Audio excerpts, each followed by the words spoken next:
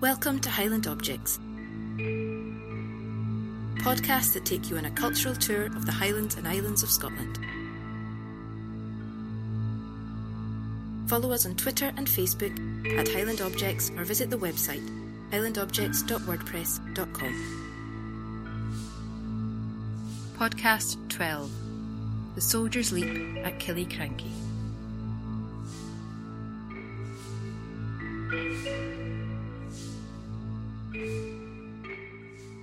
Hello, is me sé Andrew Grant McCunich agus ha mi eolacha yachtrí na Gaeltacht. Hello, I'm Andrew Grant Mackenzie and I'm the Highland Historian. You can find out more about me at www.highlandhistorian.com. Now, I'm very pleased to have been asked to champion the Soldier's Leap for this podcast, but as we're going to find out, it's a very strange object to be included. Specifically because it's not really an object, it's more a place and an event which creates a range of reactions, and it's an event which took place during the Battle of Killiecrankie. Now, on the 27th of July 1689, the first battle involving a Jacobite army in Scotland was fought in the Pass of Killiecrankie between James Graham of Claverhouse, Viscount Dundee, in charge of the Jacobite army, and Hugh Mackay of Skourie, in charge of the Williamite army. In this case, both armies were predominantly Scottish. The development towards this battle is rooted in the very beginnings of Jacobitism, with the events which saw James VII and II deposed late in 1688 and replaced on the throne by William of Orange and his wife as Queen, James's daughter Mary. The war in Ireland between William of Orange and supporters of the Jacobite movement, the move to return the throne to James, began in earnest in March 1689, when James landed there on the 12th of March. Claverhouse's rising of Jacobites in Scotland, beginning with the first rising of a Jacobite standard in Scotland in April 1689 in Dundee, after the Convention of Estates offered the Scottish throne to William and Mary, was a simultaneous effort with those of James in Ireland to stretch the resources of the Williamites. Initially, the Jacobite force was largely a lowland army with some Highlanders, but Irish and Highland reinforcements, mainly Camerons, arrived at Blair Atholl on the 26th of July to join them. They brought with them the Irish tactics that had been employed so strongly in the battles of the mid-1600s, specifically for the Royalists during the Covenanter period. Hugh Mackay of Skourie, Commander-in-Chief of the Williamite forces in Scotland, was certainly moved by his strong Protestantism to be a supporter of William, but was also moved by his apparent hatred of some clans and sections of Highland society to develop his career towards the point of the highest command. One example was a note in his memoirs that he had planned to rid the world of Mackenzies. After an early skirmish during the morning with Mackay's forces as they entered the steep-sided pass of Killiecrankie and down towards the River Garry, the Jacobite Sir Alexander MacLean and 400 of his men turned to the high ground and lined up with the Jacobite force of around 2,500 men. The much larger force of the Williamite army then awaited an attack, having, as they thought, lined up in a strong position. Mackay had placed key regiments, like that of Balfour, the Scots Brigade, and Lauder, experienced and well-trained men on the left flank, with the best field and the best fire toward the Jacobite positions. Dundee delayed his attack and made the Williamite army wait. The battle did not begin until early evening, possibly around 8 o'clock. At this time, the sun would be setting in the Pass of Killiecrankie. As a tactic, this must have unsettled Mackay, and he appears to suggest this himself in a letter written by him to the Duke of Hamilton on the 29th of July. In it, he claims he stood within musket fire of the enemy for 2 hours in battle order, but he goes on to claim that he judged it unnecessary to attack due to his superior numbers and forces. Despite this, however, when the battle did begin, Mackay's weaknesses were exposed in every possible sense. His army was largely newly raised regiments, with very little training and even less experience in the field of battle. This must have played a part in what happened next, but more so than this, the technological circumstances regarding weaponry at the time favoured the brutal Highland and Irish fighting tactics. Having fired a single volley from pistols and muskets before dropping the firearms, screaming Gaels ran downhill towards some battle-hardened regiments and a lot of non-battle-hardened soldiers. They had dirks, broadswords, targes. This, if we are ever to pick a moment in the Jacobite period, or the entirety of Scottish history, when the largely romanticised Highland charge actually happened for real, with the repercussions we all imagine when discussing it, this was it. The soldiers facing this Highland charge, filled with steel and war cries, had a vital tactical manoeuvre to make if they were going to stand and fight.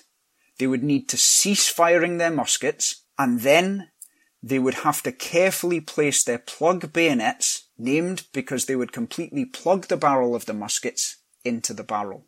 This is very tricky to do when faced with screaming, crying Gaels running downhill with lots of steel coming towards you.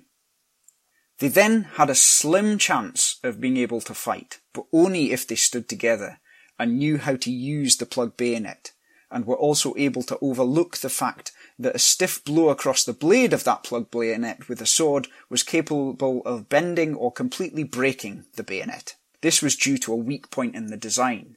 It is no surprise that the plug bayonets soon went out of fashion, but the majority of the Williamite soldiers did not even get to the point of using them. The ranks broke and the men fled. In his letter to the Duke of Hamilton, Mackay appears to blame his men for their defeat, rather than his own decisions to take the low ground and to not fire upon the enemy until they charged. He wrote, "There was no regiment or troop with me, except Hastings and my Lord Levens, whom I most praise, at such a degree as I cannot but blame others, of whom I expected more." The soldiers, having failed to stand, ran, every man for himself. One Williamite soldier, Donald MacBean, was recorded as having leapt a seemingly impossible distance over the River Garry, at a spot now known as Soldiers' Leap. The leap itself was recorded by MacBean in 1728 as being 18 foot, but it's since been measured as 18.5 foot. That's 5.5 metres. I'm now going to read from Donald MacBean's version of events. In his eyewitness account that was published in 1728, he wrote, "The sun going down caused the Highland men to advance on us like madmen, without shoe or stocking, covering themselves from our fire with their targes. At last they cast away their muskets, drew their broadswords, and advanced furiously upon us, and were in the middle of us before we could fire 3 shots apiece, broke us and obliged us to retreat. Some fled to the water, and some another way. We were the most part new men. I fled to the baggage, and took a horse in order to ride the water. There follows me a Highland man, with sword and targe, in order to take the horse and kill myself. You'd laughed to see how he and I scampered about. I kept always the horse betwixt him and me. At length he drew his pistol, and I fled. He fired after me. I went above the pass, where I met with another water, very deep. It was about 18 foot, over betwixt 2 rocks. I resolved to jump it, so I laid down my gun and hat and jumped, and lost one of my shoes in the jump. Many of our men were lost in that water." The regiments mentioned by Mackay did manage to regroup before retiring from the field of battle, but Williamite losses were huge. The battle, once it had eventually begun, was over remarkably quickly. It is thought that 800 Jacobites were killed in the fighting, but 2,000 Williamites were killed. The first battle of the Jacobite period in Scotland was an undeniable victory for the Jacobite army. They chased their foes away and stopped to make the most of the enemy's baggage. But the true outcome of the battle was not as triumphant as they would have wished. Amongst the 800 Jacobite dead was the most important Jacobite on the field that day, James Graham of Claverhouse, Viscount Dundee. Having already seen his men succeed in their charge, and the enemy begin to run, Claverhouse was shot, apparently in the chest, in the closing stages of the battle. The breastplate he is thought to have been wearing during that battle is held in Blair Castle to this day. The loss of the leader of the Jacobite army was not the end of the 1689 Rising, but without that leadership, the Rising struggled to maintain any cohesive and strategically strong activities. It is beyond doubt that the loss of Claverhouse was a major cause of the eventual end of the Rising after fighting at Dunkeld in August. Despite there being an effort to resume, which was defeated at Cromdale in May 1690, the Rising begun by Claverhouse in Dundee in April 1689 had run basically out of steam.